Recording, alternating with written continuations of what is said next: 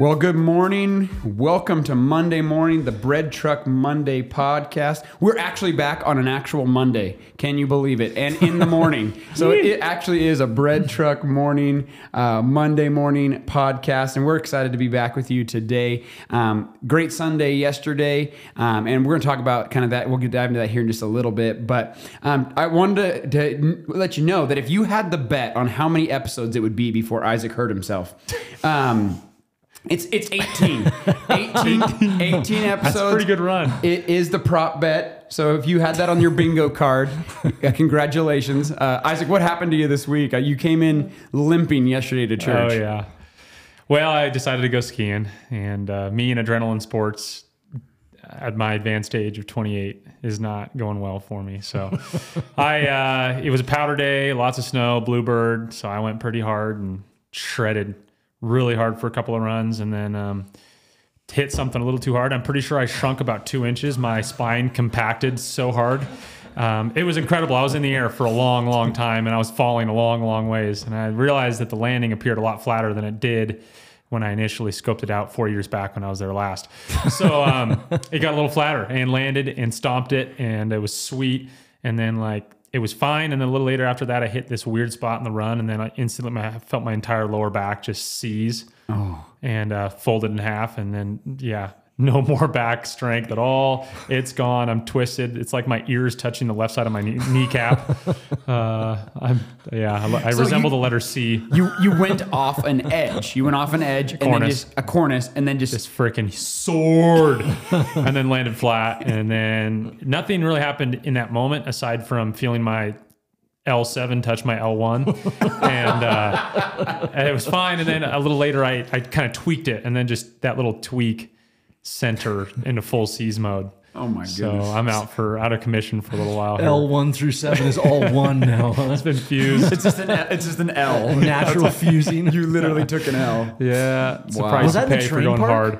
No, it was off that. But it was it was one of those days where you had to really go find the powder. So if you hit the wrong jump, it was going to be all tracked out, and that was one of them. It was totally tracked out on the bottom, so it was pretty hard landing. But Good night. Can't wait to go back. It was awesome. So awesome. I love it. As you get to your advanced age of 28 years, you would think that the wisdom would start to play into it. I don't know what that word means. All you got to do is stretch before. I did not stretch before. I should have done that. Would have been fine. I didn't do it. No, you go soaring through the air and land a flat landing. It doesn't matter how much you stretched. You're still going to compact. You can think that. So you probably got to get to the chiropractor now. I've lived that. I think I do. I've lived that. Ben has. You've done the same thing? Oh, dude. Ben's a few years ahead of me in his spinal. Yeah, my injuries. Spinal compaction. Yeah. You're saying you used to be 6'5", and then you just Better than just compaction. Well, I mean, my family always jokes. They're always like, dude, if your legs matched how long your torso is, you'd be 6'5". You have the longest torso in the world. I got these little itty bitty legs. It's from skiing and hitting too big of jumps and compacting my legs. Breaking your meniscus. Meniscus is just jelly squeezing through your patellar joint. Wow. So chiropractor is going to probably be in the future here. Maybe I might check it out. We'll see. So you were saying your spine is no longer in alignment now. Absolutely not. It's the lower back. Yes, lower back, and my left hip bone is about 3 inches further right than my belly button.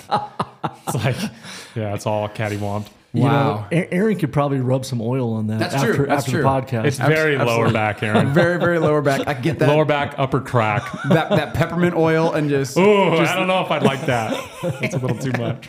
We have too much heat. The Engedi peppermint oil that we have that we can absolutely rub on the lower parts of your back. Thank you. I can't wait for podcast hour to be over. I'll be right here. That's horrible. Man, yeah. So 18 episodes. 18 episodes is took. We already it took 18 episodes. Yeah, huh? 18 episodes in. It took 18 episodes for good old Isaac to... So I got to watch out on episode 36. Take it easy on that week. Yeah.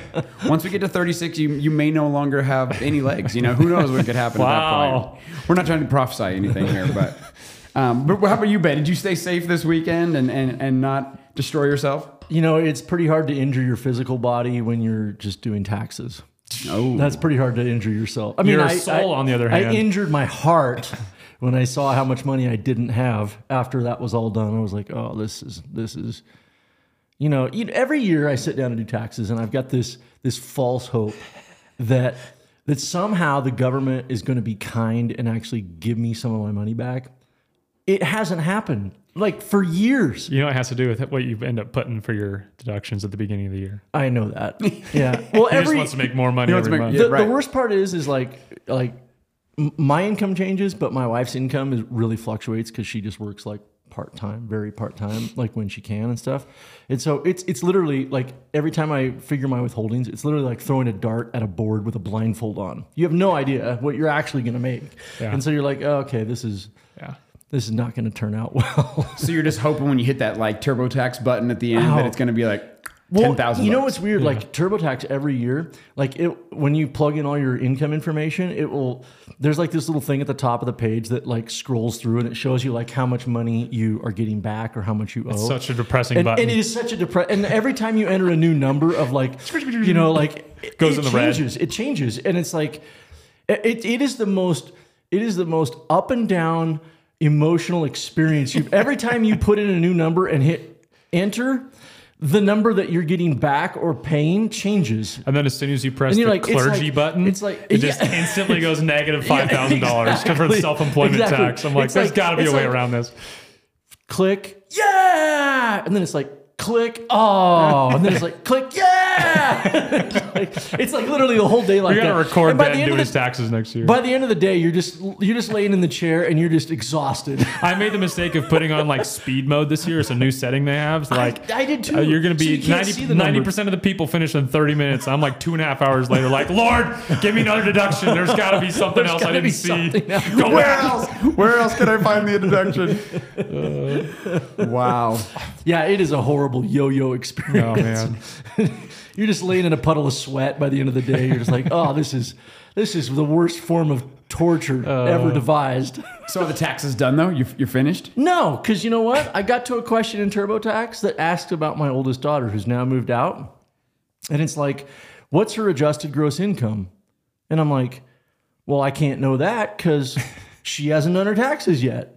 So I'm like, all of this emotional trauma to know that I have to set this whole thing on pause until March 20th when my daughter moves home so that I can help her do her taxes. And once we do that, then I can plug that number in. And until then, it looks like I owe the government a bunch of money. So I get to... So then you only have 25 days to plan to pay it. March 20th, April 15th. I'm just planning that it's going to be a fair amount. And so I'm just like, okay, whatever. Just go with it. I'm going to drain my savings account to pay Uncle Sam. It's going to be... Now, isn't she? She's 18 now. Isn't she like not on your taxes anymore? Like, can't you? Well, she lived at my house for more than 6 months last year, so I still claim her as a dependent. But she made her own money, so she has to file her own taxes too. And then they want to know what her. Well, let her do that speed account there with Isaac. Have her do the. Doesn't work. It's a 5 hours later. Well, her taxes literally take like hers 30 minutes. They're quick. Mine, on the other hand, are I love when Ben comes in just heated about something like this, where it's just he's been sitting in his chair just sweating. It's either somebody's trying to take his money or a computer not functioning properly. Okay, to all of our listeners out there, this is the abuse I put up with week in and week out. It goes around, Ben. I'm literally I'm literally the butt of every joke. And these guys are constantly making fun of me. No, that's not making fun of you. Literally, I'm sitting in my office and doing nothing, minding my own business, and there are loud shouts of laughter and joy and mirth and merriment over my misfortune. Anytime, or this printer in here, something's not working in there. No, there's a card stock in tray number 1. Easily the most mad Ben ever got though was when the Keurig was not filled with water. And then it was almost there was World War III that almost took place inside the office. Yeah. So, but Ben, I'm glad. My forehead was very hot that day. Hot and bothered. My head was hot. It was hot. But no, I love when Ben comes in heated with those kind of things. He's been just dwelling on it for the entire morning. This proves my point, though, that my agony is their joy. It's truly their joy. So it's you enjoy it. You love making us make fun out of it. Yeah, Otherwise, you wouldn't share Yeah, it. you Just love keep it. thinking that, You Isaac. love it too as well. All right, now that we've wasted almost half the podcast, and our listeners are saying, when are They're they saying they don't wanna do going their to taxes. get to the point? You know, No, the weekend was a good weekend overall. My family got back from California. They've been traveling to go see family down there, and so good to get them back and get the chance to let them feed the dogs in the morning as opposed to me, which is always a good thing. So this week, when it came to our scripture, we dealt with Luke chapter 7. Yeah. Luke chapter 7, and we were talking about the healing of the centurion's servant. And one of the things that we're going to kind of deal with this entire podcast today is really talking about this idea of how Jesus heals.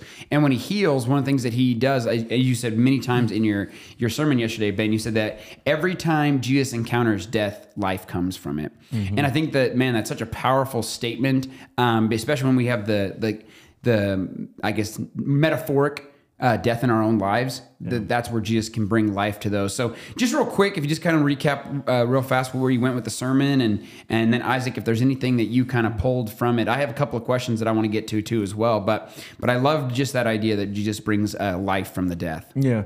So my key point this weekend, actually, that was a little bit of a side note, but it was where I was headed with the idea that Jesus has kind of a serendipitous find, if you could call it that, where he's not. When you see something or you find something in a place or in a thing that you're not looking for it in, that's kind of the definition of a serendipitous find. When you find something that you're not looking for, and Jesus finds faith in a person and in a place he was not expecting to find it, and that's always a pleasant surprise, right? It's like. If somebody said to me, "Hey, you're not actually owing taxes this year, you're going to get paid back." Oh, that'd be nice, right? And so there's this serendipitous find of faith, and kind of the call this weekend was was to exercise that faith. That's the story of the centurion. That there's this amazement that Jesus is amazed at this guy's faith because he's not an Israelite. He's a Gentile. And then Jesus goes on to raise the widow's dead son right after that in chapter 7 verse 11 and following, and that's kind of where I talked about every time Jesus comes to a funeral, he ruins it. Every single time Jesus is recorded as going to a graveside or a funeral, he raises the dead. And including his own, by the way, including his own graveside, he rises after 3 days. So that was kind of what we were talking about, and how that gives us hope, gives us encouragement, not only for metaphorically dead things, but physically dead things. That there is life beyond the grave. When Jesus says, "I'm going to prepare a place for you," he means it, and because of the miracles that he did, he proved that these outrageous claims, if we want to call them that, these unbelievable claims, they should be believable because of what he did. And every time he encountered death, life came from it. So I think that's how we can have faith in that. So, well, and you used these two different examples of when Jesus was amazed. And they're on separate ends of the spectrum, right? Mm-hmm. The one end of the spectrum is when he goes to Nazareth, right? And when he goes to Nazareth, he's there and he's teaching, and there is a complete lack of faith in his ability to heal, but also in just him being the Messiah. And when it comes there, then you go to the other side of this, where it's a person who shouldn't have faith. Mm-hmm. Those who are inside of an environment where, I guess, they're pagans, mm-hmm. and he has now the faith that Nazareth didn't have. Right. And so these two episodes of when Jesus is amazed, he's amazed with people who, what was the phrase you said? Those who shouldn't have faith, and those who shouldn't have faith don't. What was it? Shouldn't. Those who should have faith don't. It's very confusing. Yeah, exactly. In Nazareth, you have people who should have faith and they don't. And Correct. That amazes Jesus. Like, what? There should be faith here, and there isn't. Mm-hmm. And then with the centurion, you have someone who should not have faith who does. And that also amazes Jesus. So he's amazed on both ends of the spectrum. And so, we talked about how the centurion's religious resume was lacking in that sense, but he had faith, and that's the main thing. And that's what amazes Jesus. So By the way, only 2 times in all of Scripture Jesus is said to have been amazed or marveled at something, and he marveled at lack of faith where it should have been, and a presence of faith where it should not have been. And so those two extremes kind of formed a little bit of the backbone of the message from yesterday. Yeah. Yeah, and so when it comes, again, I quote it wrong. Those who are supposed to have faith don't. There's the one side of it, and those who shouldn't have faith do. There we go. That was the point. That's right. I got a little tongue tied there. But one of the things that amazes me in this chapter, in chapter 7, is the characters that are present inside of this story. It never hit me until I was doing the study for this for our small groups and life groups curriculum. But it says here, when Jesus had finished saying all this to the people that were listening, he entered Capernaum. There the centurion's servant, whom his master valued highly, was sick and about to die. The centurion heard of Jesus and sent some elders of the Jews to him. And that was surprising to me. So this centurion, who is a pagan, who is under the Roman I can't say the right word. Occupation. Occupation. There we go. Occupation. It doesn't sound right. 'Cause that's a different word too. Yes, occupation. Have a job. Yes. Yeah. But he sends these Jewish servants. Why does he do that, Isaac? And what is the value of that in terms of this entire story? Yeah, I think it's neat that he has such a close relationship with the Jewish people that he's able to send them on his behalf to help bring some credibility to the guy. And I think I overheard a conversation between you and Ben the other day where there's 4 centurions that are mentioned in the New Testament, and every single time they're presented in a favorable light. And this is another example of that because they're notoriously faithful. This guy understands the idea of authority. And one of the things I thought was interesting in your sermon, Ben, how you brought out the fact that if this guy understands authority and how a spoken word brings about accomplished events, then he understood that Jesus is a man whose very word is authoritative to bring about events. And the only being who that really applies to is God. He understood Jesus to be God in a sense, that if he was just to say a word, there would be an action that could happen miles away. And the only person that can do that is God. And I think that was part of Jesus understood his faith to be not just that Jesus was a prophet or that he was some religious person, but I think he had a deeper faith than that even. But yeah, the fact that he sent those Jewish people, he helped build their synagogue, and what a neat example of relationships across the ethnicities to be able to use the Jewish leaders as a means by which giving credibility to him. Why do you think that there was a positive light on all the centurions that we see in terms of Scripture for the gospel specifically? Well, one thing that comes to the top of my mind right away is just that the gospel is intended for all people, and the centurions kind of as the last group of people a Jewish person would come to expect to be faithful in Jesus, somebody who is Roman, somebody who is a powerful Roman, somebody who has military authority over the Jewish people, and even somebody like this is able to comprehend who Jesus is, place faith in him, and in a sense foreshadow the receiving of the gospel. And I think that's the powerful, that was what the gospel, people like this is who the gospel is intended to be able to meet and change. So that's a great point, Isaac. The universality of the gospel is seen in the favorable light of the centurions. But it's almost like the furthest opposite of what a good Jewish person would be. Like that the gospel is for the Jew that he is with, but the gospel is also for these powerful Roman figures who are Gentiles. It is also for them too as well. Yeah, I think one of the things it shows too, though, is that here's a Roman, and every Roman centurion that's mentioned in the New Testament, because they're mentioned in a favorable light. I think one of the things it shows is that if you are a unbiased outside observer to the events of Jesus' life, you walk away saying, "There's something about this guy." Or even biased against a Roman centurion would not be biased for Jesus. Not biased for him, but not biased against him in the sense of the Jewish people who didn't think he was their Messiah.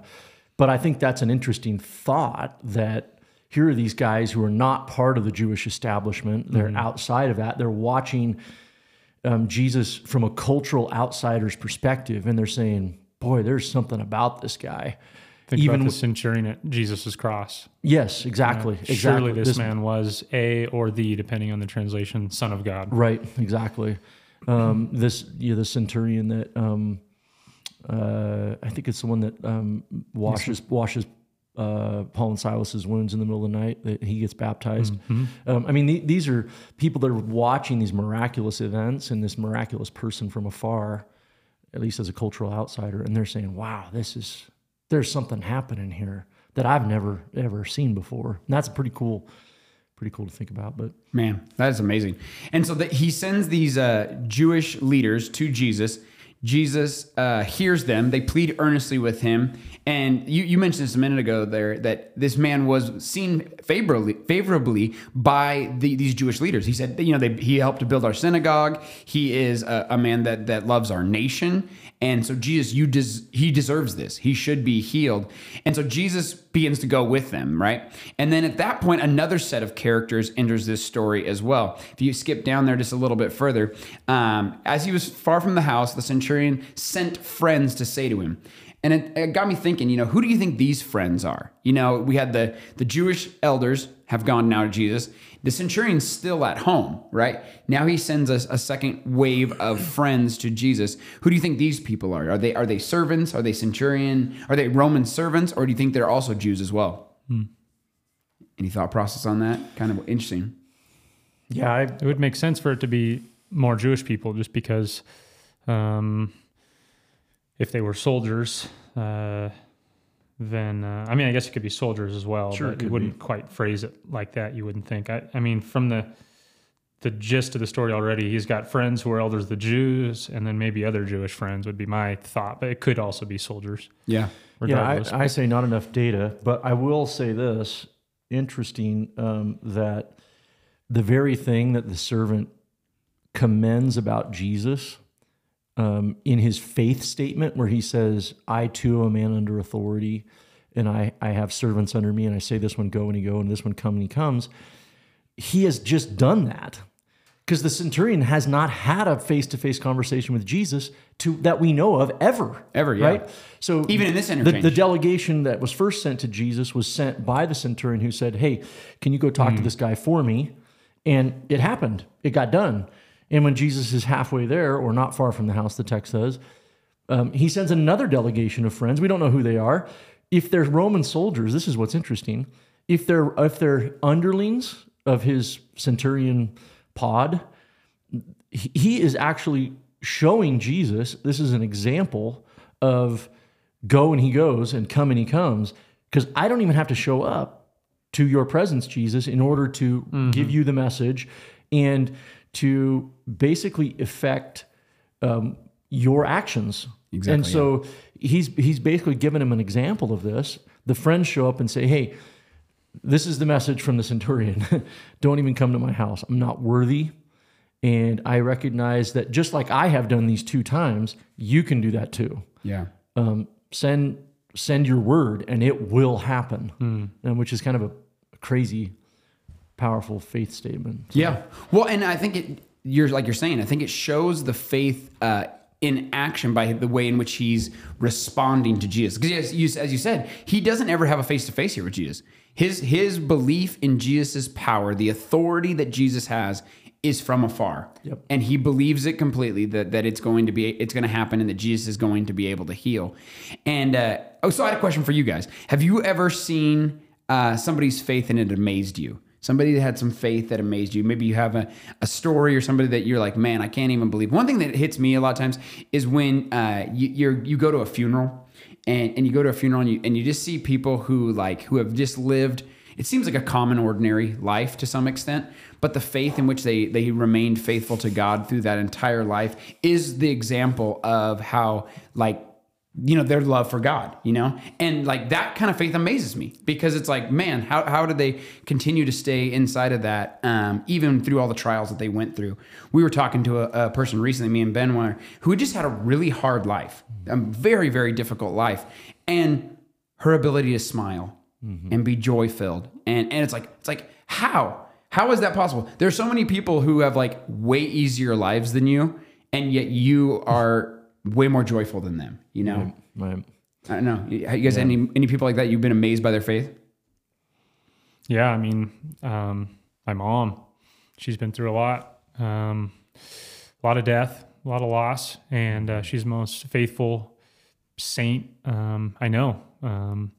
Through it all, she's still going to church, still seeks Jesus every day, and because of that, has given our family my dad as well, obviously, but my mom, through it, has lived out faith under fire, and gives us kiddos a firm foundation for what it looks like to follow Jesus even when it's not easy. So yeah, that's been amazing watching her grieve, yes, but also remain faithful to Jesus. Yeah. What about you, Ben? You've been amazed by their faith? Man, there's just when I get put on the spot, I can't think of a specific example, but I know like the one that you talked about that we went and visited this last week, and that was a great example. But I know there's been countless people like that I've encountered over the years that have a very, very have had a very hard life, and they're still trusting, still believing, and their faith is not shaken by the pain of life, and by the struggle. Yeah, and I think that to me is an example of that great faith. What sets those kind of people apart from becoming bitter in the midst of that pain is that they're able to understand Jesus as really the only solution, the only one that makes sense of their suffering. And I think that's the difference between whether we become bitter through something or our faith becomes stronger, is whether classic pastor statement, bitter or better. Right. I wanted to avoid that. Is whether or not we perceive Jesus as being the one who created that pain and initiated that suffering, and so we take out our anger on him, or whether he's the one that can rescue us from it and make sense out of it. Yeah. I mean, and that's the part I said that I always get so amazed by those kind of people that just continue to remain faithful in spite of, man, just the tragedy, loss, abuse, whatever the case may be that comes into their life.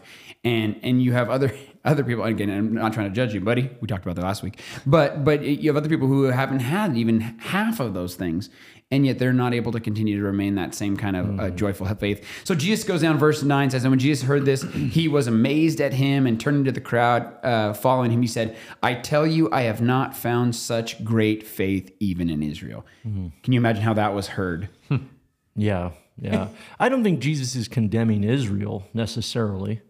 I think he is pointing people to a very positive example. And rabbis would often do this when they would be, walking along. They would, they would see a teachable moment. They would seize the opportunity, and they would use that moment to teach a spiritual lesson. And I think this is one of those times where Jesus turns to his disciples and says, this is what I've been telling you about. This is what I want you to practice and put into practice. And so, but yeah, I think just the amazing, the fact that Jesus is amazed by it, I think has to do not only with the person's faith, but who the person is. That this is not somebody you would expect to find this kind of faith in, and that I think that's what impresses Jesus. Yeah. So it's interesting when we talk again. This is a little bit springboarded off last week, but sometimes we have those people that we see come through the doors of church, and we're like, I don't know about them, right? There used to be this guy named CJ, right? When CJ came through the doors the first couple of times, it was like, who is this guy? And he's kind of a little bit scary. But the faith of CJ was a guy that I was always so amazed by, and the way in which he responded to the gospel and the power in which that changed his life, And we lost him, which is obviously a sad thing and something that we grieve. But his faith was something they said that if you looked at him on face value, you'd been like, that's not. Yeah, if you judge the book by its cover, it was a scary book. Yeah, and he'd had a tough life, no doubt. But I kind of go back to our society tends to look at hardship and pain and make excuses for well, that's the reason we are like we are. And I think to some extent, you got to give people grace. And sometimes when you hear their story, you go, wow, it's a wonder they're as normal as they are. Yeah. You know, it's a wonder they can function at all. Yeah. And yet other times you look at, for instance, the lady we went and visited last week, where she had been through absolutely a pile of trauma in her life. And she didn't use that as an excuse. No. She even said that. She didn't use it as an excuse to be bitter or to be dysfunctional. She trusted the Lord and continued to move towards him. Yeah. And I think that, rather than just making, because everybody's life is hard, instead of making those excuses, just say, hey, you know what? There is, I don't have to let this define me. Right.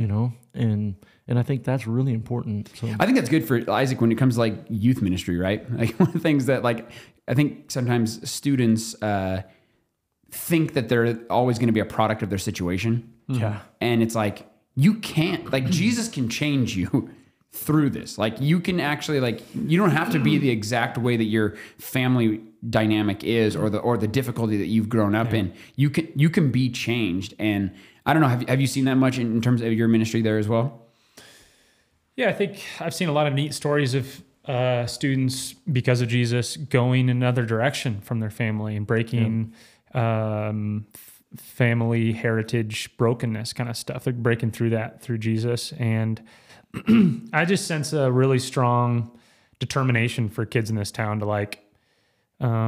to experience Jesus as a transformer, somebody who can transform our lives. Not like an actual transformer. That'd be pretty cool. Maybe he could do that too. But yeah, I just think these are tough kids in this town, and they know they're coming. A lot of them are coming from hard family places, but they see in Jesus a chance for becoming something else. Yeah. And they don't need a whole lot of don't be victim mentality kind of stuff. They're not, and they're tough. So they see Jesus, they see the transformation in his disciples, and they see that can be theirs too. So it's kind of a cool thing. Yeah.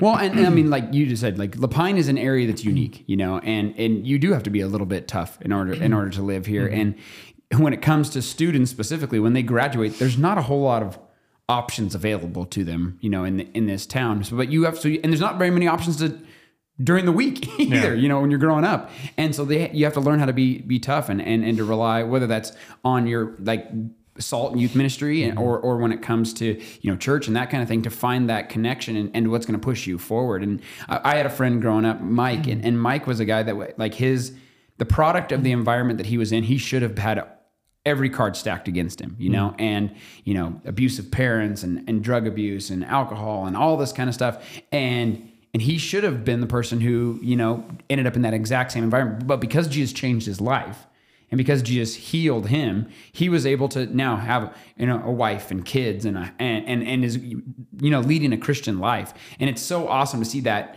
You talk about this a lot, Ben, but like that generational breaking happening inside of somebody's life. And maybe when it comes to this Centurion, maybe that generation now is broken of whatever pain that he had in his life or the paganness that he was living with, and it's so awesome to see people when the authority of Jesus takes over in their life, how it can change everything about the trajectory of their entire life. So then the next whole story, Jesus raises the widow's son.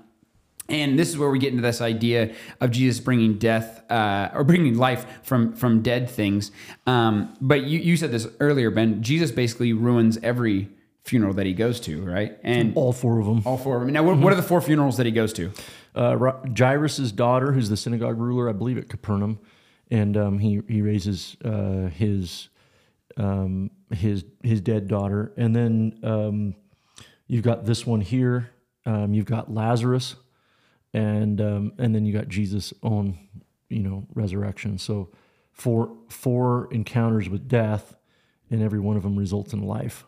So I think there's something pretty cool there about, when we see these stories, we can have faith that when Jesus says, I will raise you from the dead, John 3:16, that whoever believes in him would not perish but have everlasting life. There's a resurrection that is prophesied by Jesus for all of us. And it's not just empty words. He backed it up with action. And every time he encountered death, resurrected life was the result. And so I think that gives us great hope, and it gives us, I think, a firm foundation to believe in a resurrection. If Jesus is the power that raises us from the dead, then he's already proven it. We see 4 examples of it in Scripture where he does that. And no other person in Scripture, I'm not going to say no other person in Scripture did a miracle of raising the dead, but usually it was only one, which, I mean, if there's one, that's pretty incredible. I think we would all agree with that. But Elijah, I think Elisha did, and there may be a few other examples of that, but not many. And when Jesus does this 4 times, in fact, probably Jesus himself resurrects more people than all the other prophets in the entirety of human history. And so combined, yeah. Exactly. Yeah. So that's another. So what's the hope for us there, Isaac, when it comes to the fact that he can bring life from dead things inside of our lives? Yeah. I think it's both a now and later kind of a hope that he gives. I got to thinking about how Jesus comes up and he touches all the way up to this point, I thought it was pronounced beer. It's pronounced beer. I didn't know that. So I'll fix that. He comes up and touches the beer, the little cot that the kid is laying on. I thought it was beer too as well. Yeah, I don't know. Maybe I'm wrong. Who knows? Maybe he's need had a Google beer on the search. mind. I don't know. Sunday morning. And I just got to thinking too, like, what is the death that needs the touch of Jesus in our own life? What's the hopeless marriage? The hope that's gone out of our life, and Jesus is able to bring life to that. And so that makes me think of, like, Jesus gives us hope now in the areas of brokenness and death in our own lives. He can touch that and bring new life to it. And just as Ben said, ultimately, and most importantly, touching our dead bodies and raising us up to new life, to live with him forever at the end too. Yeah. One of the quotes that Ben had during the sermon was this. He said, Jesus is not only with us in our pain, he has authority over it.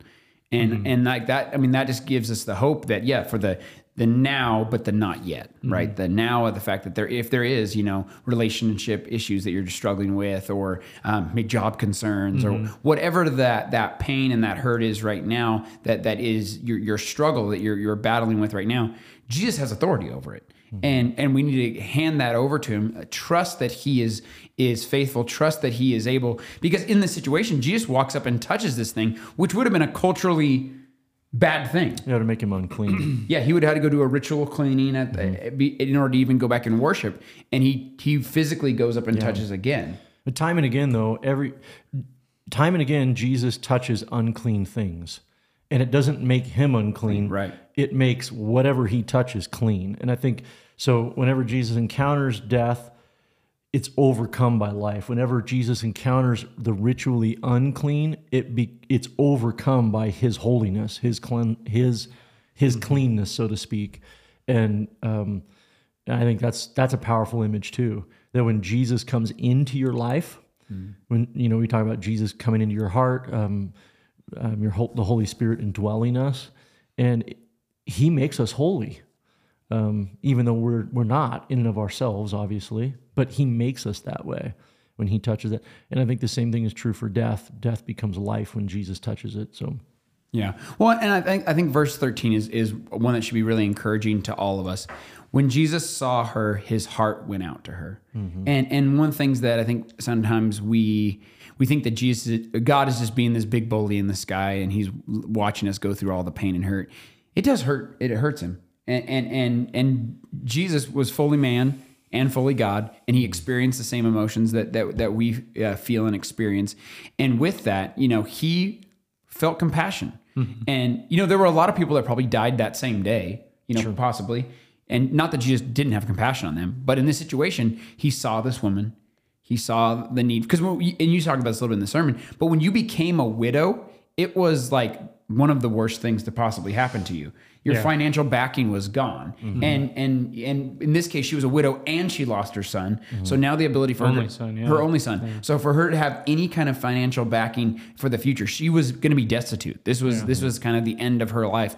And now not only does he bring life from this child, he brings her new life too as that's well, cool. and gives her a chance to continue on with life. Now her son's going to die again, and she's going to die, and Lazarus died. You talked about that too as well. And so these are kind of small healings, I guess, are big. They're temporary. They're temporary. Yeah, they're temporary in the grand scheme of things. Now, Jesus wasn't temporary. He's obviously alive and continues to live today.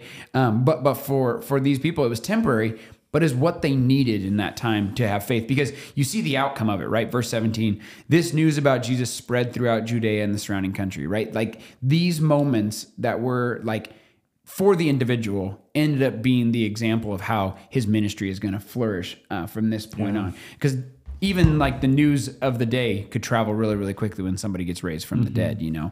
And so, yeah, I mean, when it comes to Jesus encounters death and he brings life from it. Yeah. Interestingly, we don't know when this happened, and we actually don't, it's a little bit conjecture, but I was thinking about this over the weekend. Like, it's almost as if the writers of Scripture intentionally are telling the stories of Jesus bringing life from death. Because I guarantee you, Jesus, throughout his 33 years of life, or 30 years of life, however long he lived, he encountered death when he did not raise the dead. Well, his dad, Joseph. That's exactly where I was headed with this, is like, here he has a family member who most scholars believe that since he wasn't at the crucifixion, and he's never mentioned again outside of the birth narrative story, that Joseph must have died possibly even fairly early on in Jesus' life, and Jesus did not heal his own father, even though his father was on his deathbed, potentially. And so, you know, I think we have to look at the stories with some amount of realism and say, for whatever reason, Jesus does not always... he doesn't always heal. Yeah. And I think the reality is that there are the stories in Scripture, those were times when Jesus was willing, and he, for whatever his sovereign reasons were, chose to bring that healing. But he doesn't always. Right. And sometimes I guess that gives us a lack of faith sometimes, when we're like, why is this part of my life not healed? Why am I not better physically? Why am I not better spiritually? Why am I not better mentally? And you see many times in Scripture, even with Apostle Paul, right? I asked him to remove this 3 times. The thorn of my flesh 3 times, and he didn't. Yeah. And so maybe there's some reason for that. Yeah. And we don't have the answers to that, you know, but sometimes Jesus, you're saying Jesus didn't save everybody that died, and he didn't heal every single person that he came in contact with. Sure. And so that is a thing that, you know, as you go about your life trying to figure out what happens with you, you know, spiritually or physically or mentally, you know, we don't always have an answer to that, but we know that Jesus has authority over it, and that's where we can sit confidently. But that is hard. That's a difficult thing to try to put our mind around, because you're like, well, why this person and why not that person? Well, I think we have to keep everything in the perspective of that all healing in this physical life is temporary. Yeah. And that's one of the things I mentioned in second service that I did not mention first service.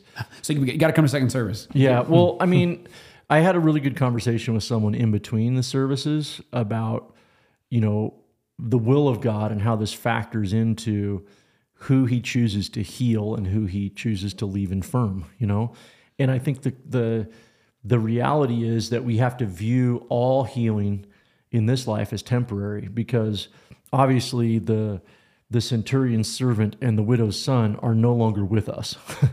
Right. They eventually died. And so then, you know, what we have to recognize is that it's not necessarily the physical healing that we experience. Yes, that's a celebration point and it's a faith building point, but what it really does is it points to ultimate healing, which is what God has promised us in the resurrection. And so along the same lines, on the flip side of that, yes. do you think we could also say that the grief that we have if there is not a healing, or the brokenness that we experience in this life when we ask for a healing, we're not getting it. That too is also temporary.